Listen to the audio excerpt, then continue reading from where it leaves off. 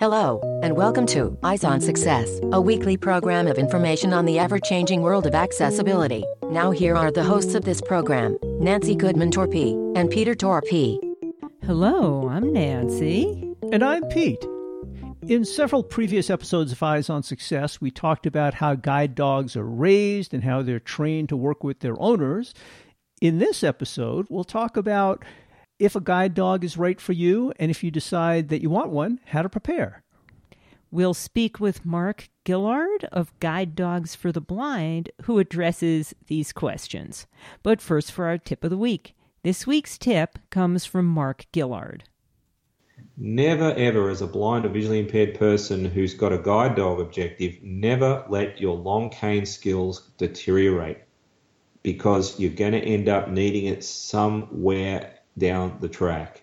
So always try and keep it up. Maybe go for an occasional walk with the cane, even though it might not be a popular idea for many people who want a guide dog, but I assure you it would be well worth it. So keep your cane skills up is my tip. Interesting you should mention that. I was wondering whether having a guide dog would obviate the need for using your cane, or whether that was discouraged, encouraged, or what. But I guess you just gave the answer. Oh, it's encouraged, and we also encourage people to bring a collapsible cane out with them on every walk they do with their dog, because there might be situations that they can drop the harness, have the leash in their hand, of course, and maybe heel the dog. Maybe it's safer to do that. It could be following a shoreline along a street where there's no sidewalk. Mm-hmm. Could be to explore an area, find a signal pole button they're not sure about, so it can be used as an orientation aid. So, yeah, we really encourage the cane, no question about it. You know, I've learned to do that even walking around with Nancy. I mean, in general, she guides me very well. I don't have need for my cane when I'm with her, which I am most of the day, but I've started taking it just as a backup. And we actually had an incident about a month or two ago where we each tripped and got a little bloodied up, and some people came to our assistance, and I was happy to have my cane just so I could get around independently and not have to depend on someone else when, you know, Nancy was not capable of guiding me like she normally does. Yeah, I was just sitting on the ground watching all the blood. Oh, well, I'm sorry you had to go through that, but I'm glad, Peter, you had that cane. There's a great example. And, you know, historically, I have to say, my understanding of US guide dog programs, and GDB was in this, is people used to be told when they came to campus, okay, fold up that cane and put it away. It's a very different mentality now that we actually, you know, as I said, we describe to people how valuable it is, and don't put it away. Use it as much as you like. So it's completely flipped.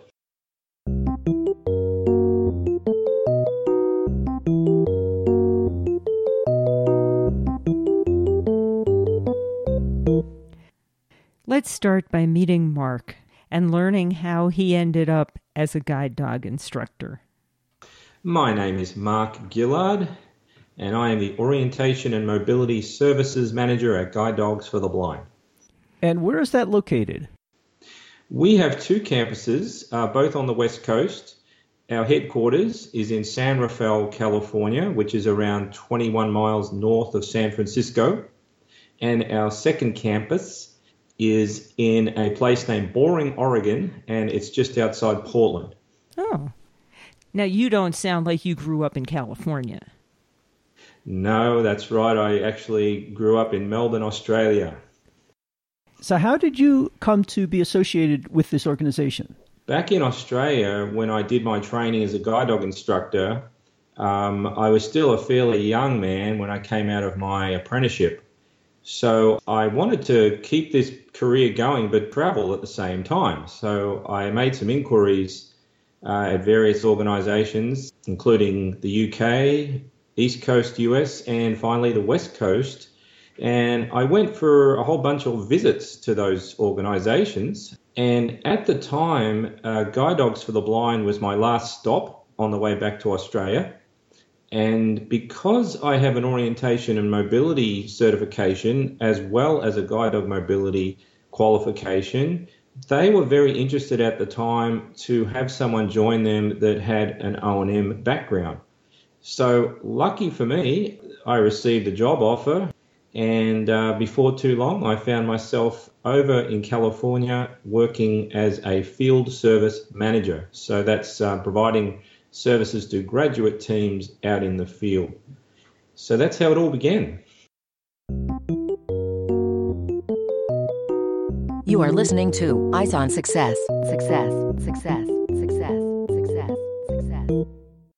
This week's focus topic is about the services provided by Guide Dogs for the Blind, in particular, the programs they have for helping people to prepare for their first guide dog. Maybe we can start out by you giving us an overview of what Guide Dogs for the Blind does, what their mission is. Guide Dogs for the Blind, or GDB as we're also known, our mission is to empower lives by creating exceptional partnerships between people, dogs, and communities. Our primary service, of course, is providing trained guide dogs to blind and visually impaired people, and we do that throughout the United States and Canada. Roughly how many guide dogs do you provide a year? Well, we're actually the country's largest provider. We train around 300 teams per year, and we have around 2,200 plus active guide dog teams operating. Wow. Where do the dogs come from? All the dogs are bred by us. We have our own breeding program, and they are whelped, as we say, at the California campus. From there, they go out to the puppy raising homes. And what does whelp mean? Yeah, whelping's kind of the doggy name for giving birth. So yeah, we use that word whelp to describe a dog coming into the world. So we've done several previous episodes on Eyes on Success about how the guide dogs are trained and what happens when the person who's going to own the guide dog comes in and how they get trained together and how that all works.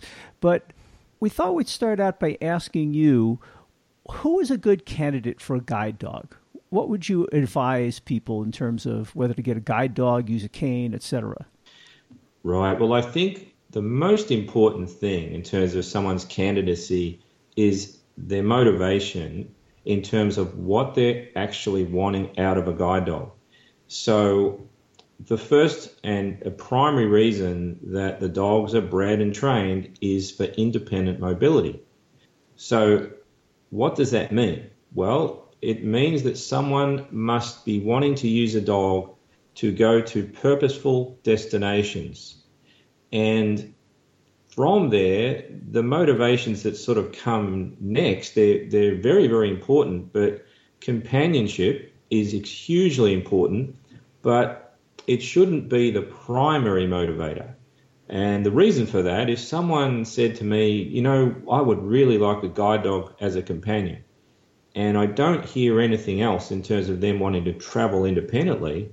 Then I'm thinking maybe a guide dog's not the right dog for them. Maybe they would like an emotional support dog, or even a pet can offer really great companionship. So motivation, firstly, for the right reasons. And then from there, as we'll talk about, there's a whole host of things someone needs to bring to the table to start off with the dog. And what would some of those things be? And I mentioned purposeful destinations. Well, that brings up things such as physical fitness, a minimum amount of ability to get a suitably matched dog out for at least, I would say daily work is ideal, but at Guide Dogs we actually use about 4 times a week would be the minimum amount of activity. So you're talking physical ability, and then those independent travel skills that lend themselves to working with a guide dog. And I would describe them as like being a navigator, where someone already needs to know where they're going on those routes at home or to work or wherever to start the dog off the right way. So they effectively are the navigator of the team. And that's where orientation mobility comes in. So I want to backtrack a little bit. You talked about purposeful destinations as a primary consideration. And so people would immediately think of get me to my job. But work isn't the only legitimate place you might want to go. Can you talk about, what are considered purposeful destinations? Absolutely. There's no doubt that a dog likes to know that it has a purpose. So yes, going places that a person has a reason to go to, such as, coffee shop or a friend's house or around college to a lecture hall, that's very important. But within that, you can have things such as just going for a walk, exercise, for example. For someone, just say they have diabetes and they need to walk around, even around a block or around a fitness track just to keep their blood glucose levels managed. That would be a purposeful route. You might also have a primary route. So just say we go to a bus stop and we get on that bus and then we go for a little journey and we get off. And then from there, we have a range of things that can happen. We could go to the coffee shop or we could go to a library. We could go to wherever that kind of branches off a primary route. The bottom line is that a dog, to feel fulfilled in its role and fulfilled in its life as a working dog, needs to have amongst the routine of the person places that are meaningful. And that means that, basically that harness goes on and it's time for work and the dog knows that, okay, I'm going somewhere. And when I get to the end, it's actually going to be very pleasurable and very meaningful. And that gives the dog purpose. And these dogs take their jobs very seriously. They certainly do. I mean, it all begins, in the puppy raising home and where they are socialized. They have that jacket on, Guide Dogs for the Blind, and they learn to associate that each time they go out, they have that jacket on, that, they're going to go places and there are expectations of behavior. Yeah, you mentioned that, the primary function of these dogs is not for companionship, but when they're out there with their masters, they're doing a job. And I suppose you can sort of destroy their training pretty quickly if you don't realize that fact. That's right. When that harness goes on, it's amazing. There's a very strong association from the dog to the harness. And we can see that actually in reverse when we take the harness off after the dog's finished working. The dog kind of shakes its coat and might sort of spin around and is really happy, and not happy because it's finished work, but it knows that the association of having to concentrate, basically comply to commands and expected behaviors, that responsibility is finished. So it can kind of relax a little bit and just be a normal dog. So you can enjoy the dog as a companion once the harness is off and kind of it's the end of the workday. Absolutely. When that harness is off, dogs need to be dogs, and they need to have playtime and lots of interaction, and they become a regular kind of family dog if they're in that circumstance. But the relationship when they're working is very special too. I mean, I think it's one of the closest, if not the closest, human-animal connection there can be, or there is. And we've heard that from a number of people who have guide dogs. So the people, on the other hand, are not bred and trained from infancy to work as a partnership with a dog. What kind of considerations do you have for people to be a good candidate to work with a dog? Yes, so at GDB we have eligibility criteria that there needs to be at least 3 of those purposeful routes in place before the person gets a dog. And the reason for that is to provide a minimum level of activity for the dog's physical and emotional health, and to keep the dog's training up. If the dog doesn't have opportunities to work, like any learned behavior, which guide work is to the dog, it can deteriorate over time if the dog doesn't get to practice. So on top of that, I mentioned that there's the physical aspects of the handler, being able to get out for a minimal amount of walking to be able to affect those routes. And then there are things in terms of a person needing to be legally blind in order to qualify. So that's acuity 2200 or less with best correction, and visual fields, which is less than 20 degrees with best correction. So those things are important, because if a person has, as we kind of say, too much vision, then it can interfere with the dog's ability to work. A person can find it difficult to follow the dog and let the dog lead and let the dog make decisions to make directional changes like going around obstacles, for example. So that legal blindness part is a very functional assessment that we do to make sure a person can indeed follow a dog. Other things a person needs to have, we needed to have a stable home environment. So what that means, it relates to the dog being a very emotional creature. They are very in tune with their emotional environment, which could include other people in the household, so family, could be roommates, and it could be other pets as well. So that environment needs to be welcoming to the dog. Everyone needs to be on board with the dog coming into that circumstance. If that's not in place, the dogs can pick up that emotional state and that can affect their behavior. So we need to be really, really careful before we place a dog to make sure that environment's emotionally welcoming.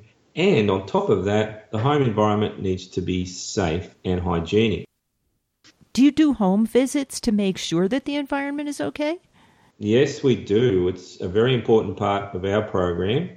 Every first-time applicant that applies for a guide dog gets a home interview by a qualified guide dog instructor. And that interview lasts about 3 to 4 hours.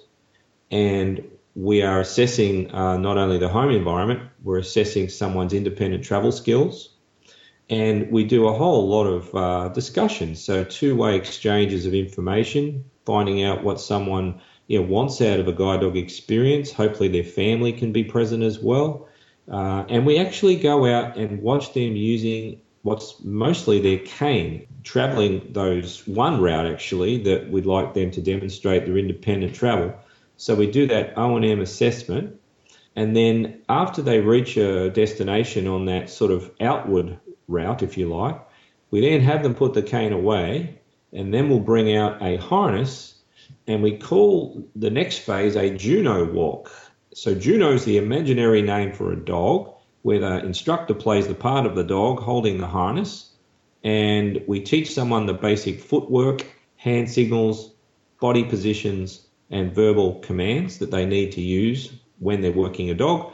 And then we see if they can navigate on the reverse route back to the starting point where they took off with their cane, just to see if they can make the transition between cane travel and guide dog travel, which is very, very different.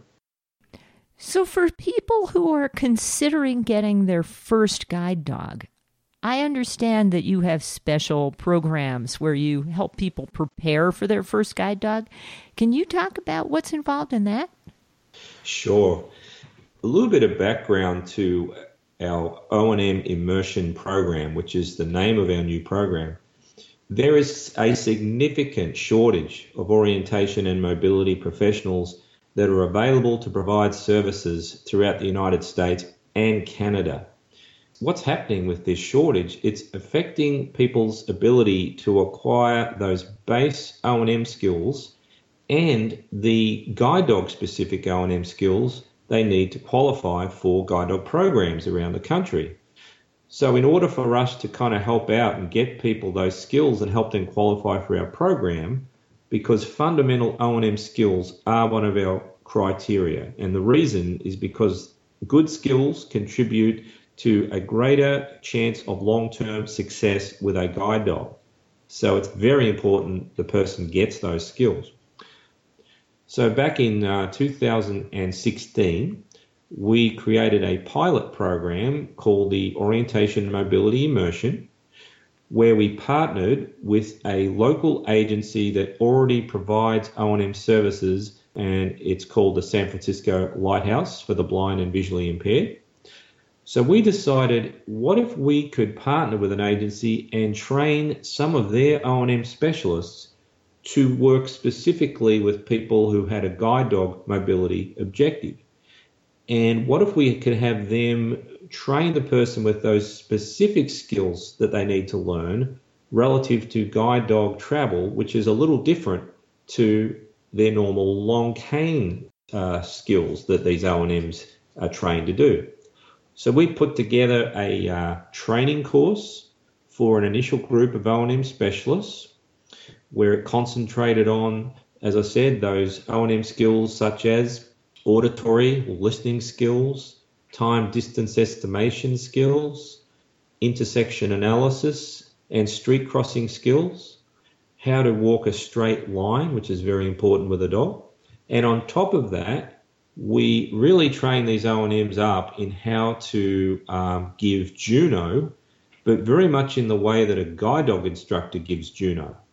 So we then had them, on top of training the basic exercise, learn to simulate possible guide work errors. So a person could learn detection and recovery strategies, such as veering in the block, veering at a street crossing, rounding a corner unintentionally, overshooting a down curve unintentionally. So this Juno context is where we're moving those base O&M skills that I mentioned into the guide dog context. So that was a 3-day training for the O&Ms. And the course itself for the client or the student at the Lighthouse runs for 7 days.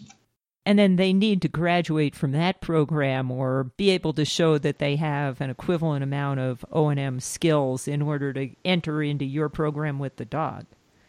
So here's the good thing. Our program it's mutually exclusive of the admissions process. Why that's important is even though someone might come in and they present with initial guide dog mobility objective, which most people do, they need to be strongly motivated towards the guide dog. People that have gone through this program, not all of them have progressed through to a dog by their own choice. And this program is also open to experienced guide dog users, and that's another group. We're finding that in our graduate population of 2,200 plus, a large amount of people now are experiencing deterioration in their residual vision over the journey with a particular guide dog. So those people might need some assistance going from visual travel skills, where they had some useful vision when they first started, and they haven't ever had to rely upon non-visual travel strategies, such as the ones I identified, particularly using hearing. So the reason I'm mentioning that group is they need some assistance to re-qualify for a successor dog. And we've had people, even retrains, go through this immersion program and be quite happy with the actual long cane and O&M skills and increased confidence they have. And they haven't actually come back to us for a dog as yet, maybe ever.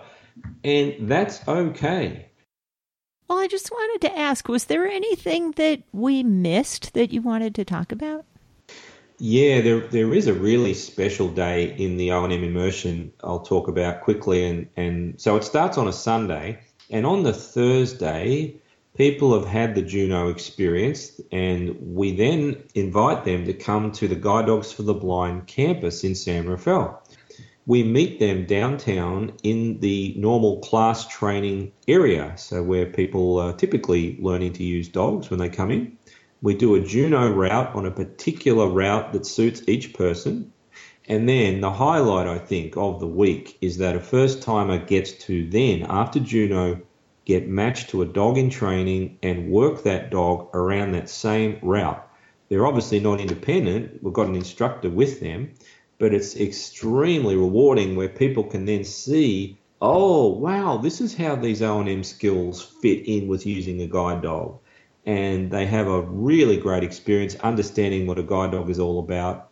And it's just very much life-changing. If you imagine that's the first time a blind or visually impaired person is going to work a guide dog.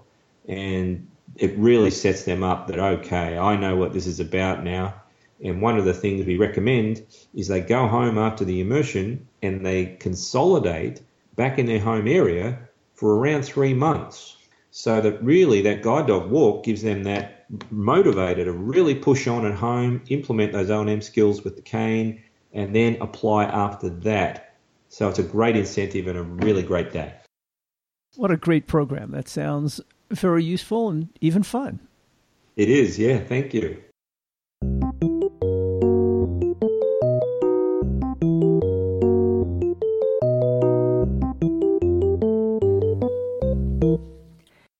Now for this week's final item, how to get more information about Guide Dogs for the Blind and the programs Mark just talked about, how to reach the organization, and how to reach him directly.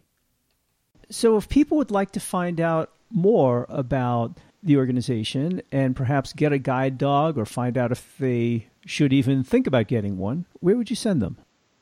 Okay, we have a really, really great website, and the address is guidedogs.com. So that's plural, guidedogs.com. And I want to stress that it's fully accessible. And there's information there about applying for a dog. You can actually avail yourselves of a lot of information about living and working with a dog. And then you can apply actually online if you would like to, or you can make a phone call to our admissions department as well. But then there's also information about the program that I just discussed, the O&M Immersion, and there's an application process for that as well.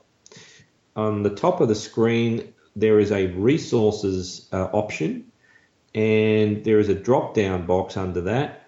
And then there is a section called Information for O&M Professionals. If you go to that, you can read all about O&M, but down the bottom, there's also videos that we have, and there's a couple of Juno videos that you could also listen to, and then there's a very important video called Developing Travel Skills for Guide Dog Mobility, and that's really our program in video form. And do you have a phone number or email for people who want to ask questions directly? Sure. So we have a toll-free 800 number. That's 800-295-4050. And that actually takes you through to our support centre. And in terms of emailing, I'm happy to give my email address out. So it's M for Mark, Gillard, Gillard, @guidedogs.com. And do you have a social media presence? We do. On the website, we have Facebook, we have Twitter, and that is actually monitored by designated staff person. And so absolutely, we've got a whole host of stuff there, and it's also on the webpage. And as usual, you'll find all of that information in the show notes associated with this episode at www.eyesonsuccess.net. That's it for show number 1842. Next week on Eyes on Success, we'll be starting a 3-show series about astronomy. We'll do one show with Greg Salveson and Matt Russo talking about sonification of astronomical data. Another with Kim Arcand about representing in tactile format astronomical information, and then a discussion with an actively employed blind astronomer, Morgan Renberg. If you have any questions regarding something you've heard about on the show, or you'd like to share an idea for a future show, send an email to hosts@eyesonsuccess.net or call us at 585-210-8094. You've been listening to Eyes on Success, hosted and produced by Nancy Goodman Torpy and Peter Torpy and distributed by WXXI Reach Out Radio. Browse the full archive of programs, find instructions for subscribing to the podcasts, and much more at www.eyesonsuccess.net. You can also find us on iTunes and follow us on Facebook at Eyes on Success or Twitter at _Eyes on Success. We hope you will join us again next week for more information and updates on products for accessible living. Thanks for listening to Eyes on Success and have a nice day.